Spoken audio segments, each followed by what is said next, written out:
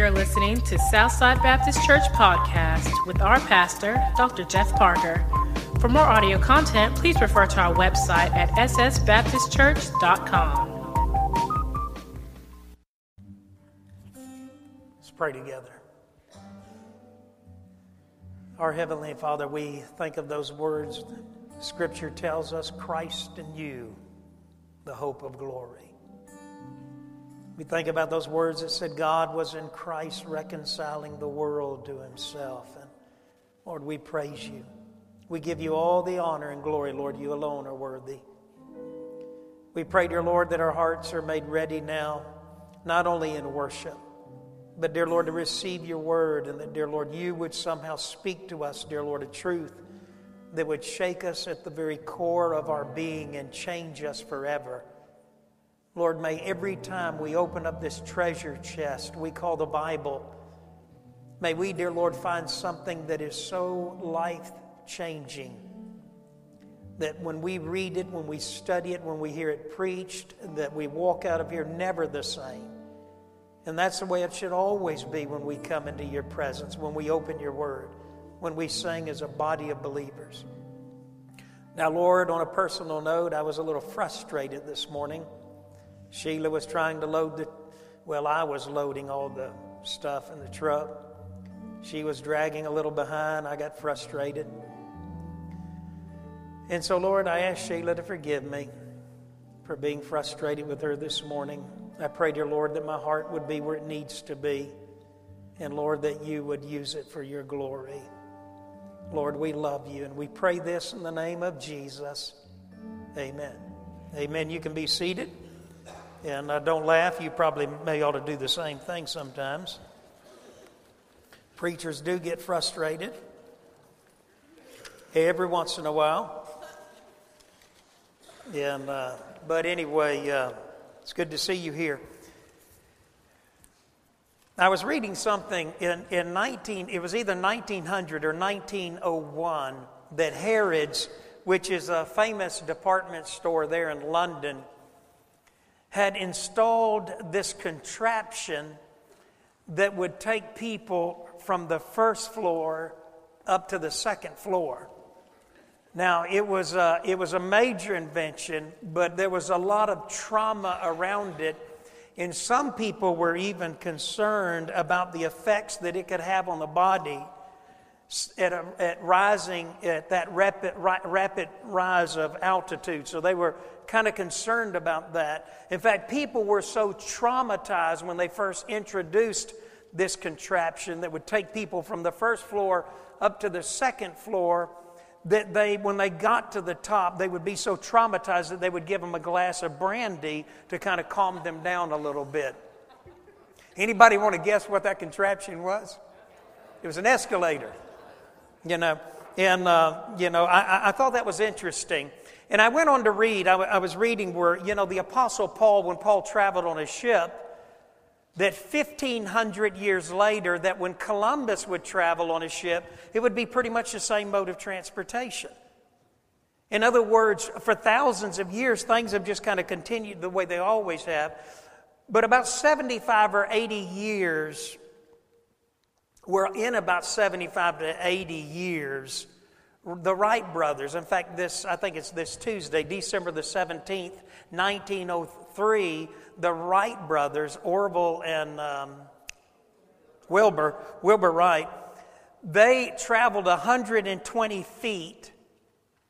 They had traveled 120 feet in 12 seconds at 6.8 miles per hour. Okay, and it was a traumatic thing. 75 years later, Lockheed SR-71 Blackbird jet would fly at 2,193 miles per hour. Now, if that doesn't impress you, the space shuttle flies at 17,500 miles per hour and sees a sunrise to sunset, every 45 minutes. Daniel predicted that in the days prior to the coming of Christ, that there would be an accelerated time of knowledge. Now, I want you to take your Bibles and real briefly, I want you to take a left And I want you to go over there into the Old Testament. And I want to show you something and then make a couple of statements. And then we're going to finish out this series that we call the Rapture. In Daniel, I think I'm right here, Daniel chapter 12, verses 1 through 4.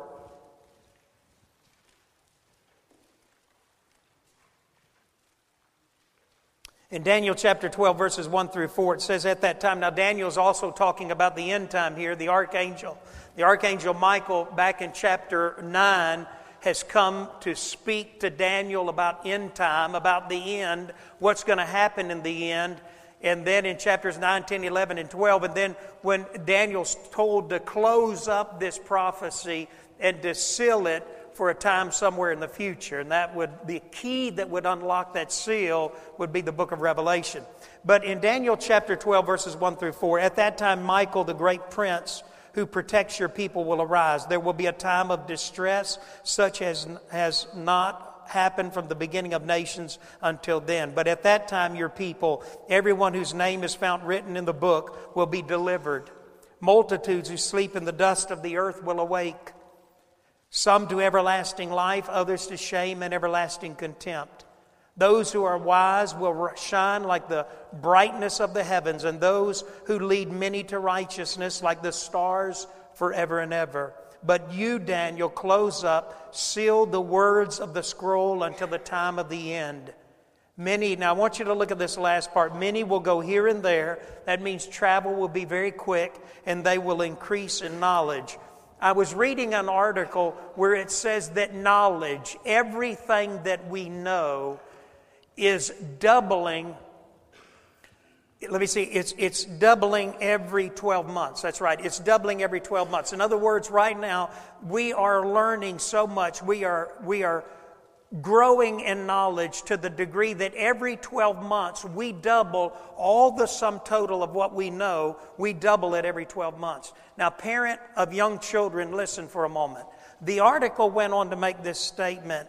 Soon, that doubling of knowledge will be every 12 hours. Can you imagine that?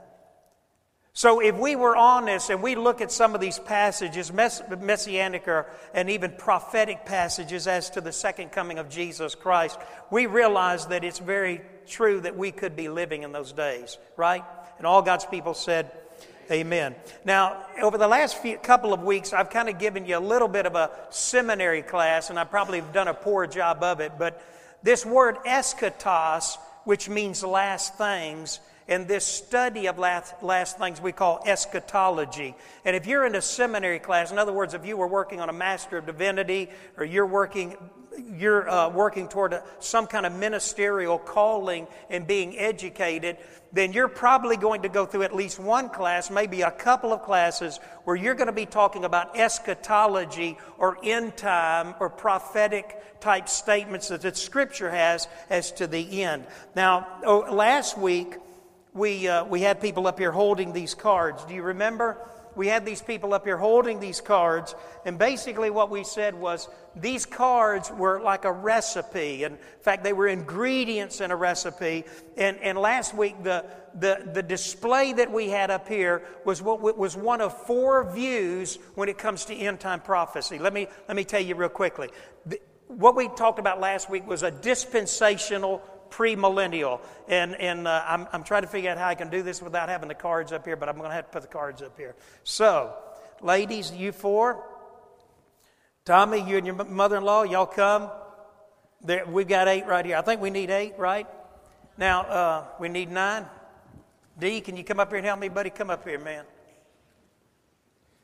Sheila, you kind of hand them out there if you do that, okay? And what I want you to see is, we said that a lot of times when you think of end-time prophecy, you think of it kind of like a recipe or with certain ingredients. And some positions have a lot of ingredients.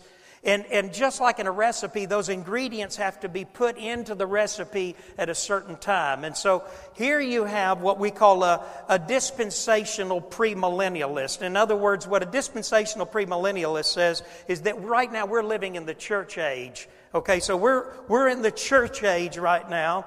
And this is the dispensation of grace. In other words, what Daniel talks about, the 69th week. And we could get into a lot of that, and it'd probably be a great time. Jeff was laughing one time. He and Leanne, a couple from Fandon, we were in a restaurant out on the reservoir, and we stayed there. I think they finally had to run us off because we got to talking about prophecy. But anyway, we're in this dispensation of grace in the church age. Now, at some point in the future, this event's going to happen. Paul talks about it in 1 Thessalonians chapter 4, verse 17, where Paul said, we shall be called up together with them in the air, and so shall we ever be with the Lord in the air. So at some point in the future, the dispensational premillennialist says in the church age, there's going to come that event called the rapture, in which God's going to take His church, snatch us up, called up, take us out. When that happens, it will initiate this event called the tribulation, or the 7 years of tribulation. And we talked about last week, we said, if you're a pre-trib, then what, and I'm trying to help you, because when you read a lot of times, or when you're looking at the Bible, a lot of times it can be very confusing. So I'm trying to help you understand that there are different views as to how this thing's going to play out. But a pre-trib is somebody who says, hey, the rapture is going to happen before the tribulation. Some people are what we call a mid-trib, and what they believe is that halfway into the 7 years of tribulation, that the Antichrist, Satan's Messiah, the one who brings a cohesiveness and order back to a world that has been disrupted by this, will break his agreement with Israel, and halfway into the tribulation, when he breaks that agreement, it begins what the Bible calls the Great Tribulation, and the rapture will take place mid-trib. There's some people that are post-trib, and they believe that the rapture will take place, we could put it right here, after the tribulation. In other words, you and I, the church, we're going to go through the tribulation, and then we're going to be taken out. So, but a dispensational premillennialist is somebody who would put it in this order right here. Now, at some point at the end of the tribulation, there'll come that event called Armageddon, where the nations of the world will gather in a final conflict, and here is when Christ will step in and defeat His enemies and defeat the world's armies and save Israel. Now, this will begin the millennium, or the millennial reign of Christ. In other words, once this happens, then Christ will begin to reign for 1,000 years. This is where the views begin to separate. Some believe this to be a literal 1,000-year reign of Christ after this battle of Armageddon. Some people believe that it's symbolic. It's just symbolic, that we're already in the millennial reign, and we'll talk about that in a moment. But anyway, after the 1,000-year reign, then Satan will be loosed. And let me tell you this much. Every theologian in the world, no matter how gifted they are, struggles with this. Trying to figure out why God would why He would release Satan. But we're going to talk about that too. Then we have the great white throne judgment. This is the judgment we said last week that you don't want to be at. Okay? You want to be at the bema seat of Christ, the judgment of works, good, and well, not of works, but the judgment of how you and I have conducted and lived out our life, those opportunities that we've had to give service to Christ, and this we don't want to be at this judgment. This is the judgment of the wicked. Then we have the eternal state, and basically what that is when we live forever with God and on a new earth, new heaven, and a new kingdom. Now we have Sheila down here holding Christ's returns, because Christ's return is it can be moved around. We would say, well, Christ returns here, but does He really return? No, He's midair. Paul said, and we shall be caught up together with them in the air. So would we say that the rapture is really the return of Christ? And so there's theological arguing back and forth a little bit over that. Some people would say, well, here's Christ's return belongs right here, because this is when Christ steps into Armageddon and basically saves the day. And it's a great event. And I got news for you. If you're a dispensational premillennialist, you and I are coming with Christ when He comes to save the day. Okay, so, and then finally, we'll give that back to you, Sheila. So hopefully that makes a little bit of sense to you. And you can stand up there for a moment. I tell you what you can do. You can lay the card down right there where you're at. Just put it on the floor right there. And if I need you to come up here again, then I can just call you up here, okay? And we need to give them a round of applause. They've done a great job. Now, The second view was historical premillennialist, and what a historical, in fact, that would be a good idea. What we could do is do it. An historical premillennialist, and if you need to see this, an historical premillennialist is basically, and it comes from Justin Martyr, who was one of the early church fathers who held to this position, and a historical dispensationalist, a postmillennialist, an amillennialist. In other words, three views see Israel as somewhat, they see the church as a spiritual Israel. In other words, what they would say is God's finished. He's finished with Israel. The church is the new Israel, and whatever God's going to do for the kingdom, God's going to do it through His church, the body of believers, and He's finished with Israel. An historical premillennialist holds to that position. And the only thing that they would do is they would take the rapture and they would put it on the other side of the tribulation. Now, they may disagree on some other points there. And then we have the post-millennial, which is an individual who basically says this. We could just take all these cards up. Basically, what a post-millennial position is this. And let me just do it this way. This is it. Post-millennial position, in fact, really, a lot of people won't even argue about it because they don't feel like it's biblical at all. But a post-millennial position is basically this. We're in the church age, and the Christianization of the world will take place until Christ, and when it takes place, when we get everything ready, then Christ is going to return. So we just got to be busy, and we're going to Christianize the world, and when we've done that, then Christ will return. So, wow, that hurt. I know it hurt you more than it did me. But anyway, the last position, and the one I'm going to spend a moment on today, is the amillennial position. And the reason I'm going to talk about the amillennial position is basically because outside of the dispensational premillennial position is probably in some ways the more popular, or one of the more popular. And so, again, I want you to take your Bibles and turn to Revelation chapter 20.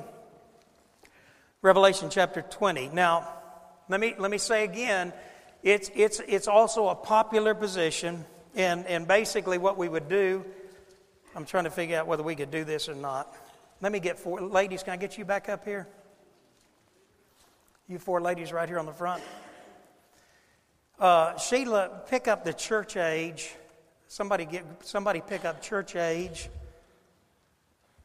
Somebody pick up Christ returns. Where's Christ returns? They'll be next. Somebody pick up judgment. Let's just say great white throne judgment, but judgment could be a little more than that. And then somebody pick up eternal state. Okay, so what I need is church age here, church age right here. I need Jesus returns here.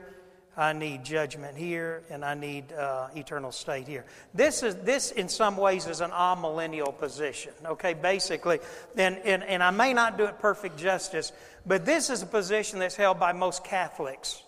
I think Catholics tend to go with the amillennial position. It's also held by most Calvinists, those of the Reformed theological position. They tend to believe this as well. There's some similarities between this and the postmillennial. The point is this, is they would say that again, that Israel, we're Israel. We're kind of the spiritual Israel, that God is finished with Israel, and this is it. Okay, ladies, so you can sit down now. And, I got to looking at this, and I wonder, well, it's strange. In fact, it's strange because Augustine held to the position I just showed you. Puritans in the the Puritanism, they held to the position, amillennial position. And so I began to wonder, why is that? And John MacArthur said something that I thought was good. John MacArthur said this, and John MacArthur is a strong Calvinist, comes from a Reformed theological position, and is a Presbyterian. John MacArthur holds to the dispensational premillennial position, while most of his peers hold to the position that you just saw here, an amillennial position. So I began to wonder, what happened to us as the church was developing? And he basically said this, and this is important. I want you to hear this. If you're going to be a Bible student, you better learn some of these things. For 1,500 years, the church was in the Dark Ages. And I don't know why it's doing that. It's probably the enemy. For 1,500 years, the church was in the dark ages. In other words, the church did not really, people didn't have the Bible like you and I have it. Basically, the Catholic Church was the prima donna, and they were in control. And until Martin Luther in the 15th century, until then, most people, and even the early New Testament church, really didn't doctrinally understand fully what they believed. In a lot of ways, they were mapping it out. Augustine being one of them, and by the 1500s, then you would see men like Martin Luther and others who would come along that would begin to map out. John MacArthur said this: one of the things that the church was not mapping out till later was eschatology. In other words, what we believed about the end time and about prophecy and the end time. So this is why there's different views. Now, let me say a couple of things here. An amillennial believes this, whereas dispensational premillennialist believes that things are getting worse and they're going to get so bad that God's going to take the church, going to take His people out. A postmillennial says things are getting better. An amillennialist just kind of says things are just going to stay the way they are. In other words, it's really not going to get a lot better. In fact, Christ is here. Christ is already here. He's been here. He's ruling. He's reigning. And this 1,000 years is just figurative. It's not really 1,000 years. Does that make sense? Say amen.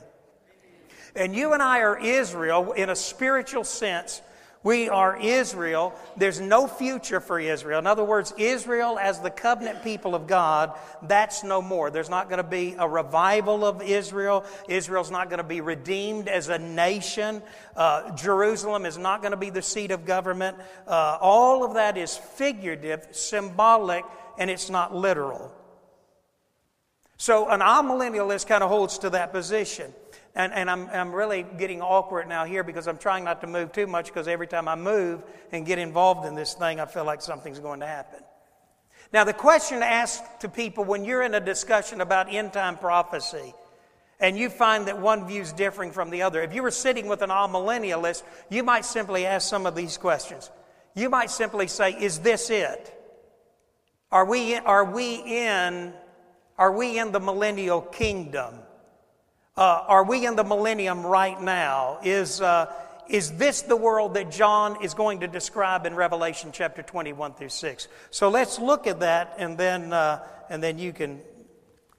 we'll go a little bit farther. In Revelation chapter 20, verse 1 through 6, and I'll finish this series today, thank God, and I'll go back to regular Scripture and just be so glad. In Revelation chapter 20, verse 1, John said, "And I saw an angel coming down out of heaven, having the key to the abyss." In the Greek, it's the abyssos. "And holding in his hand a great chain. He seized the dragon, that ancient serpent who is the devil, Diabolos, the slanderer, the accuser of the brethren," or Satan, "and he bound him for 1,000 years. He threw him into the abyss and locked and sealed it over him to keep him from deceiving the nations anymore until the 1,000 years were ended. After that, he must be set free for a short time. I saw thrones on which were seated those who had been given authority to judge, and I saw the souls of those who had been beheaded because of their testimony for Jesus and because of the word of God. They had not worshipped the beast or his image, had not received his mark on their foreheads or their hands. They came to life, and they reigned with Christ 1,000 years. The rest of the dead did not come to life until the 1,000 years was ended. This is the first resurrection. Blessed and holy are those who have part in the first resurrection. The second death has no power over them, but they will be priests of God and of Christ and will reign with him for 1,000 years. So basically, an amillennialist says, wait a minute, this is symbolic, it's not literal. Right now, we're in the millennial, we're living in the kingdom. Now, if you and I heard somebody say that, we would immediately think, well, wait a minute, we've got some big problems here. One problem, and the first problem is immediate. What is it? Satan is bound. Look at verses 1 through 3. He said, "And I saw an angel coming down out of heaven, having the key to the abyss, holding in his hand a great chain. He seized the dragon, that ancient serpent, who is the devil, or Satan, and bound him for how long?" 1,000 years. So basically what we have here, and what you might say to somebody who holds to this position, you'd say, well, wait a minute. If we're in the millennial kingdom, if we're in the 1,000-year reign of Christ, then I have to ask you a question. According to Revelation chapter 20, verses 1 through 3, is Satan bound? Now, an amillennialist might answer, and they may say, well, in Matthew 12, 22 through 29, Jesus talked about taking a strong man's house, and to take a strong man's house, you've got to first bind him. So in order for Jesus for the Christianization, or the spiritual Israel, to take this creation for God, there has to be the binding of Satan. Well, that scripture is taken out of context. The problem here is, and the problem that we see over and over again, one problem is you'll never find in the Scripture the word year used with a number that is not literal. In other words, every time you find a number and year, you'll find them all, it's never symbolic, it's always real. But the question is here, and the question would be to this position, and why I don't hold to this position, is that I don't see Satan as being bound. They would say, well, wait a minute, Satan was bound at Calvary. Well, let's think about that for a minute. Satan was defeated at Calvary, but he wasn't bound. And if you go back and you look at Scripture, let me give you some. Acts chapter 5, verse 3. Ananias and Sapphira. You remember them in Acts chapter 5, verse 3? Barnabas came. Barnabas liquidated everything, brought everything, and placed it at the feet of the apostles. Ananias and Sapphira saw the recognition that Barnabas was getting. They said, man, we're going to do the same thing. You know what Barnabas and Ananias and Sapphira did? They lied about what they gave. And you know what God did with them? He struck them dead. But the Bible says in Acts chapter 5, verse 3, it says when Peter confronted them, he said, Satan entered their hearts and they lied about what? He said, the point is they lied about their giving, but Satan entered their hearts. In 2 Corinthians 4:4, Paul said this to the church at Corinth. Satan, what Paul was saying is, Satan right now is blinding the minds of the unbeliever. 1 Peter chapter 5, verse 8, Satan goes about like you want to finish it? Like a roaring lion seeking whom he may devour. It doesn't sound like our enemy is in any sense of the word bound. The Bible says we're to resist what? The devil, and he will flee from us. So the one problem that I have with an amillennial position, though it is popular, is that I don't see Satan bound. And according to Revelation chapter 20, we have 1,000-year reign by which Christ is ruling and reigning over this earth. And in that context, Satan is alive in chapters 1 through 20, and then in chapter 20 he is bound with a great chain, placed in the abyss, the abyssos, the prison of the universe for the spiritually fallen, and there he waits. John MacArthur said this statement. The reason I quote MacArthur here is because MacArthur, though he is from the Reformed position theologically, MacArthur is a dispensational premillennialist, and he parts ways with his peers. This is one of the reasons why he parts ways, is because he says in the millennial reign, Satan will be bound, and that's not the case, and we don't see it in Scripture. But MacArthur said this. He said, a literal kingdom of 1,000 years after Christ's return and before the new heavens and the new earth is the subject of Revelation chapter 20. In other words, all the way through Revelation, God has been getting His creation world ready. He sent the 7 seal judgments. He sent the 7 trumpets judgments. He sent the 7 vials or bowl judgments. All of this is bringing judgment on the earth, but in essence getting it ready. He's getting it ready for the kingdom reign, the 1,000-year reign of Christ. Now, in what MacArthur goes on to say here, and I think is good, any other viewpoint just gets so confounded. Now listen to what he says. He's a dispensational premillennialist. He said, a literal kingdom of 1,000 years after Christ's return and before the new heaven and the new earth is the subject of Revelation chapter 20. Any other view just gets so confounded that you can't find your way through this passage he called it without some magic. He concludes the bottom line in all of this discussion is to take a literal interpretation of the Scripture. In other words, a dispensational premillennialist, when you see these cards up here arranged the way they are, this follows the chronology of the book of Revelation. This is how the book of Revelation unfolds the end time.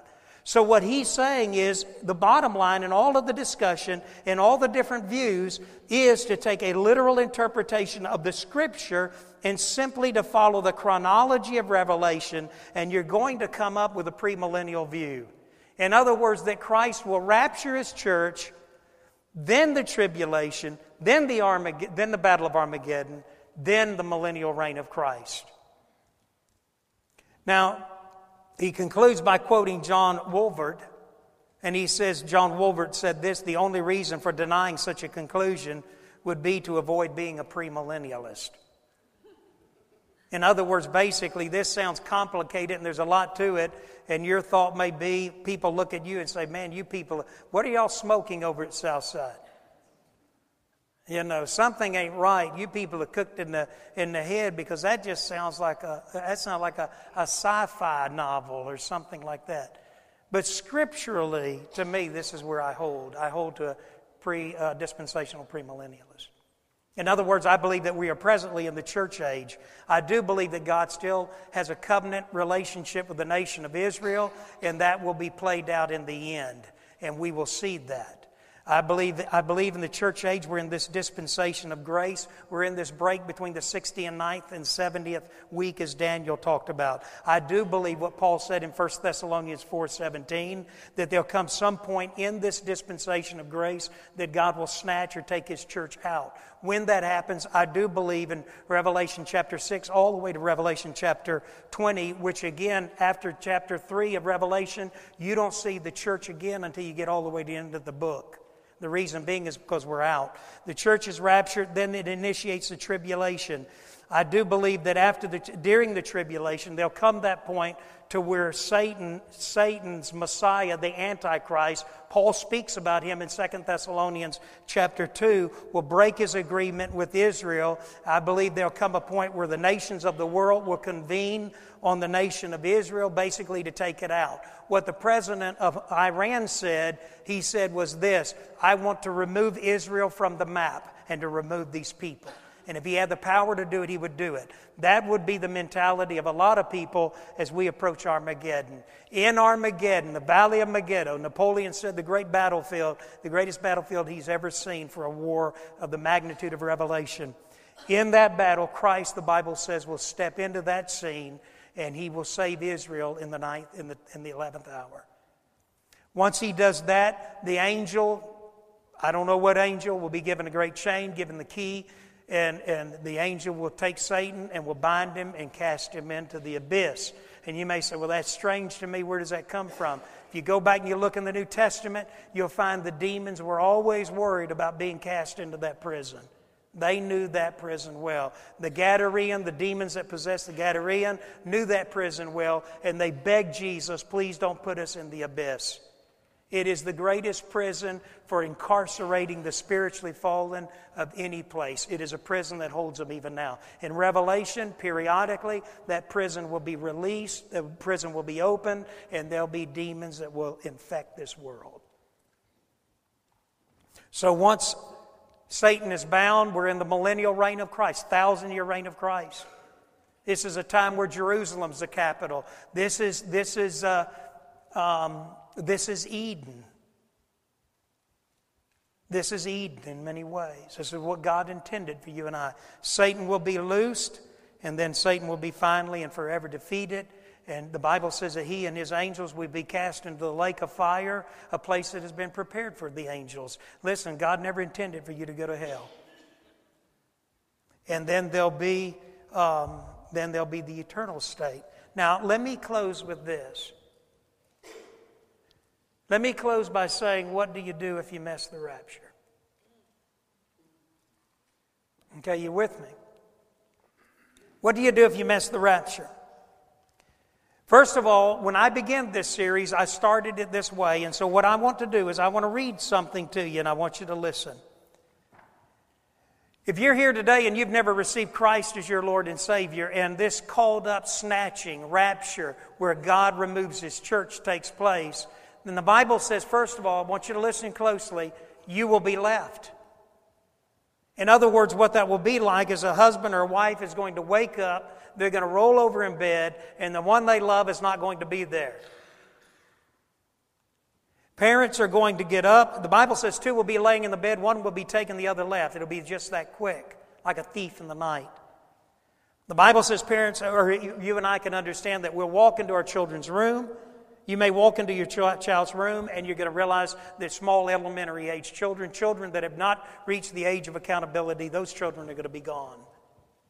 You're going to run out into your neighborhood, out into the streets. After you call 911, you're not going to get through to 911 because they're going to be inundated with more calls than they can handle. You're going to go out there screaming and hollering because your children are gone, only to see your neighbors, some of them screaming and hollering because their children will be gone as well. Circuits will be jammed. You won't get service that day. At the workplace, at the Nissan plant, or wherever you work, whether you work in a hospital, whether you work in a factory, whatever you do, in an office building, all of a sudden you're going to look around and you're going to realize that godly men and women are no longer there. They're not going to be the brunt of your jokes anymore. The Bible says two will be working in the field, one will be taken, the other will be left. At the schools where teachers have tried to live out the faith, carried their Bibles in their purses, men who've carried their Bibles in their back pocket, those people who've tried to pray quietly, who've tried to live out that godly life, they're not going to be there. Those teachers, godly Christian teachers, will be gone. Students who have been ridiculed, made fun of, and ostracized and alienated from their peers, made fun of because of their faith. They were the ones that gathered at the flag while everybody else was pointing and laughing and ridiculing and making jokes about them. They'll be gone. The government of much of the world's governments will continue. But they will continue severely, some of them severely affected. Congress will meet. The Supreme Court will meet. The White House, I don't know about the White House. But they'll find somebody to fill it. I pray that Obama knows Christ. The United States, probably prophetically, we don't find the United States unless it's somehow tied to the old Roman Empire. We don't find it in prophecy. Some believe that the United States would still be so affected by the rapture of the church that it would cripple us as a world player and that we would no longer be a world player in the events around the world. Churches will meet. I told you before, I told you when I began this series, this church will meet. They'll have a great service. Some of you that are going to be here, there'll be a great service. I won't be here. Y'all have to find you somewhere else, somebody else to preach. You'll find preachers. You'll find some worship leaders. Me and the worship leader praise team, we don't plan on being here, so y'all gonna be having to work hard, but you'll put it together. Call the convention up. No, I'm teasing. But there'll be plenty of pastors. And some of you see a few pastors in around this city and you'll say, well, I don't know, maybe that's the blessing bunch. And a lot of them will still be here. Those that never preached repentance, just told people how to get blessed. Southside Baptist Church will have a record crowd that day and a record offering. Won't have no financial problems no more. The number one text will be OMG that day. TV ministries, probably some of them will still be on the air. There'll still be some deacons and denominations. NFL will still play. But they'll have some Christian men and women that have been in some of these sporting events that won't be there. And Tim Tebow will be playing somewhere else. And it won't be here.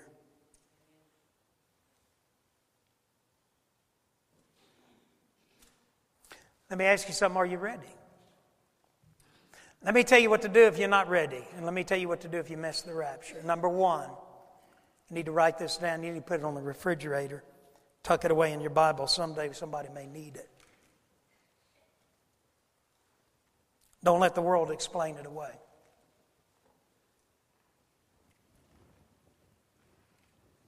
The Bible says, Paul said in 1 Thessalonians chapter 4, verse 17, he said, "And we who are alive and remain shall be caught up together with them in the air, and so shall we ever be with the Lord. Wherefore comfort one another with these words." Once the rapture of the church takes place, the world will try to explain it away. Dr. Eartickle will be on the Today Show from the Institute of Technology, and he'll be talking about simultaneous combustion, or we just kind of blew up, or I don't know what they'll come up with, but they'll come up with something. Talk shows out of Hollywood, well, man, they'll be going. The View will really be big that day. And I think sometimes Hollywood has been priming the world for this event and don't even know it by some of these movies they have today. Number 2, don't look for any Christians. There'll be church members. And they'll all make it that day. And they'll be on time too. They'll even show up early. There'll be Baptists and Methodists and Presbyterian and Catholic, Pentecostals. There'll be Assembly of God, Church of Christ. Jehovah's Witnesses still be wandering around with their Bibles, trying to figure out what's happened. Mormons, they'll still be rattling away, but there won't be no Christians. So number 1, don't let anyone explain it away. Number 2, don't look for any Christians. Number 3, don't take the mark of the beast. Now, real quickly, and I'm going to close in a moment, I want you to take your Bibles, and I want you to look at Revelation chapter 13. Revelation chapter 13, I want you to see this. In Revelation chapter 13, beginning at verse 11. Well, I tell you what we'll do. We'll pick up at verse 11. We got time.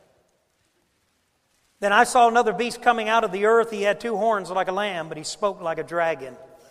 He exercised all the authority of the first beast on his behalf, and he made the earth and its inhabitants worship the first beast whose fatal wound had been healed." Now, what the Antichrist is going to do, what Satan is going to do, is he's going to raise up his man, the Antichrist, and that individual is going to be raised up from what appears to be a fatal wound. And the Bible says in verse 13, he'll perform great and miraculous signs, even causing fire to come down from heaven to earth in full view of men. And because of the signs he was given power to do on behalf of the first beast, he deceived the inhabitants of the earth. He ordered them to set up an image in honor of.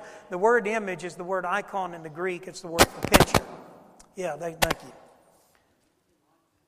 I tell you what, folks.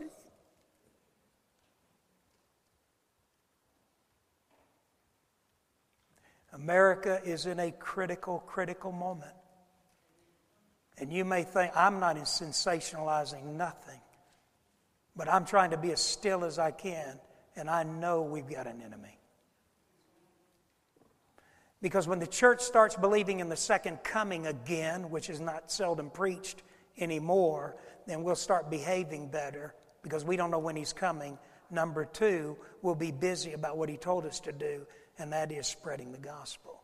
The enemy doesn't want that. So he said he ordered them to set up an image in honor of the beast who was wounded by the sword and yet lived. The word image, icon, is picture. In verse 15, he was given power to give breath to the image. In other words, the picture was given breath. So of the first beast, so that it could speak and cause all who refused to worship the image to be killed. He also forced everyone, small and great, rich and poor, free and slave, to receive a mark on his right hand or on his forehead, so that no one could buy or sell unless he had the mark, which is the name of the beast or the number of his name. This calls for wisdom. If anyone has insight, let him calculate the number of the beast, for it is the man's number. His number is 666. So number 1, don't let the world explain it away. Number 2, don't look for any Christians.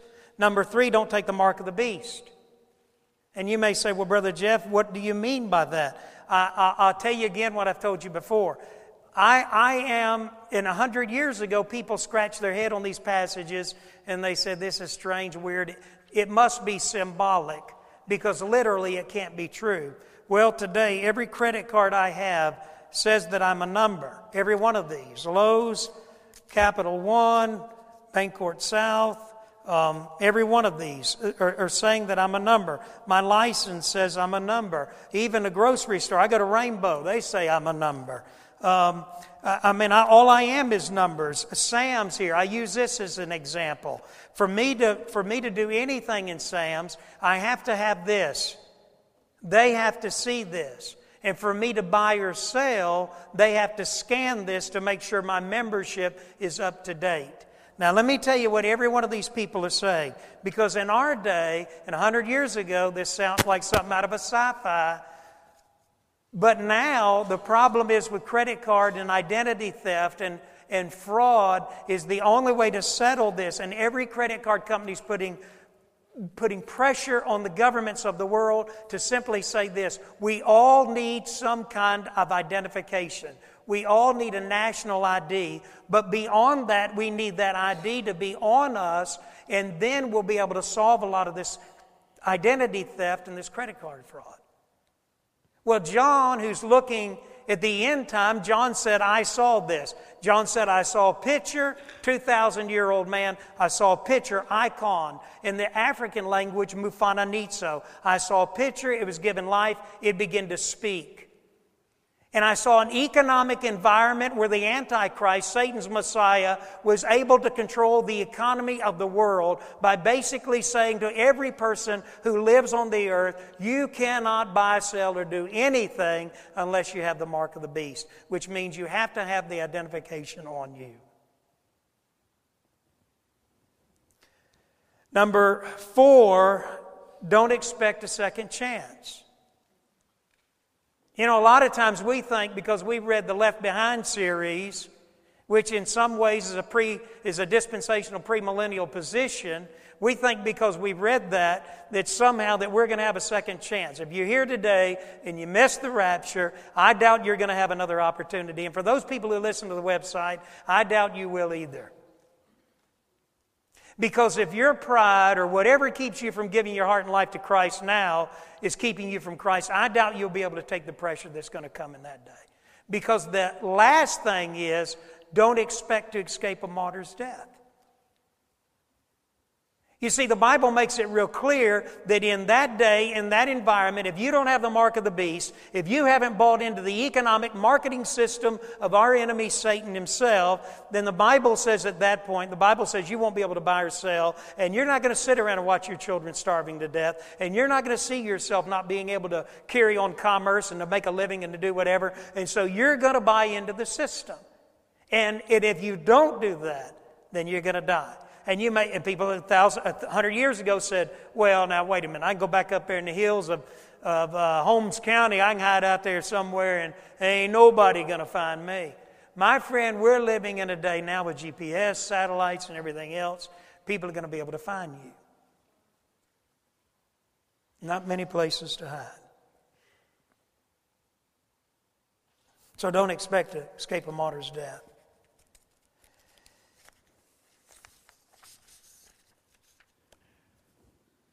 He's coming. Oh, preacher, you're nut. All that rapture stuff and Jesus snatching us out and Satan's Antichrist and 1,000-year reign and all of that Armageddon. Well, the amillennialists came up with their view because Israel was laying in the ashes of civilization. When Augustine was around, and when Calvin was around, and when the Puritans were around. 2,000 years ago, the Romans made Jerusalem off limits to the Jew and basically scattered the Jews around the world. May 15th, 1948, God brought the Jew back home. You may think I'm crazy, but they thought Noah was crazy too, till it started raining. And you may be here today and you say, you know, Brother Jeff, I don't know if I'm ready or not. I just don't know. Well, you need to settle that. How do you settle it? You need to give your heart and life to Christ. Well, how do I do that? The Bible says you just simply confess Jesus Christ as your Lord and Savior. Well, I don't understand. What do I need to do? Well, the Bible says you repent. Well, what does that mean? That means you change your mind. You change your heart about sin and about your life and the way you've been living. And the Bible says when you repent and you invite Christ to come into your heart, the Bible says that He'll do just that. So I want you to stand, and if you're here today and you don't know where you'll spend eternity, or this talk of the rapture, you're not sure, and you say, Brother Jeff, I don't know. I may miss the rapture. You don't have to. And you may be here today and you say, well, Brother Jeff, I'm a church member. My friend, that don't make a dime's worth of difference in heaven. It's not whether your name's been written in this membership of this church. It's if your name has been written in the Lamb's Book of Life. Is your name in the Book of Life, the Lamb's Book of Life? But I'm a church member, and I've been working for years and serving in this position and that position.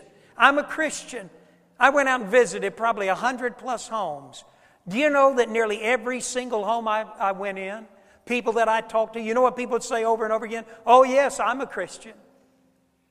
They live in relationships, back there doing drugs, refrigerator filled with alcohol, stealing and robbing. But I'm a Christian. Goose Gosler was a baseball player. He was in a critical game. And in this game, he was the last hope for his team. He went up to bat. Pitcher threw a pitch, strike. Another pitch, strike. Finally, it looked like Goose Gosler was going to get struck out. And Goose Gosler reared back, and when he threw the ball, Goose Gosler nailed it perfectly. He sailed it right out of that ballpark. It was a home run. Crowd began to stand up, and they began to cheer. Team came pouring out of the dugout. Coach came running out there, and Goose Gosler began to make his way around those bases. First base, second. As he came around second, he was coming around to third base. All of his team was there waiting. The crowd was standing on their feet applauding. But the first base umpire was walking across toward the pitcher's mound. Goose Gosler made his way around the third base, and he was finally coming home, and there was a celebration taking place, but his coach was realizing that something wasn't right. And the first base umpire was saying something, but the crowd was so loud. And about that time Goose Gosler crossed the home plate, his coach immediately went out to where the umpire was, the first base umpire. And the first base umpire was saying this. As Goose came from second to third, he was saying, "You're out! You're out! You're out!" And as Goose Gosler went around the home plate, he said, "You're out. You forgot to touch first. You're out. Game's over."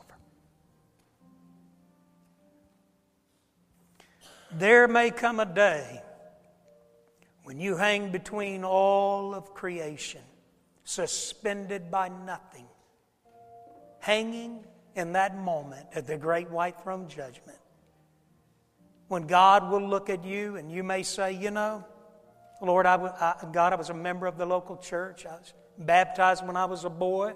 My name was written on this membership, that membership.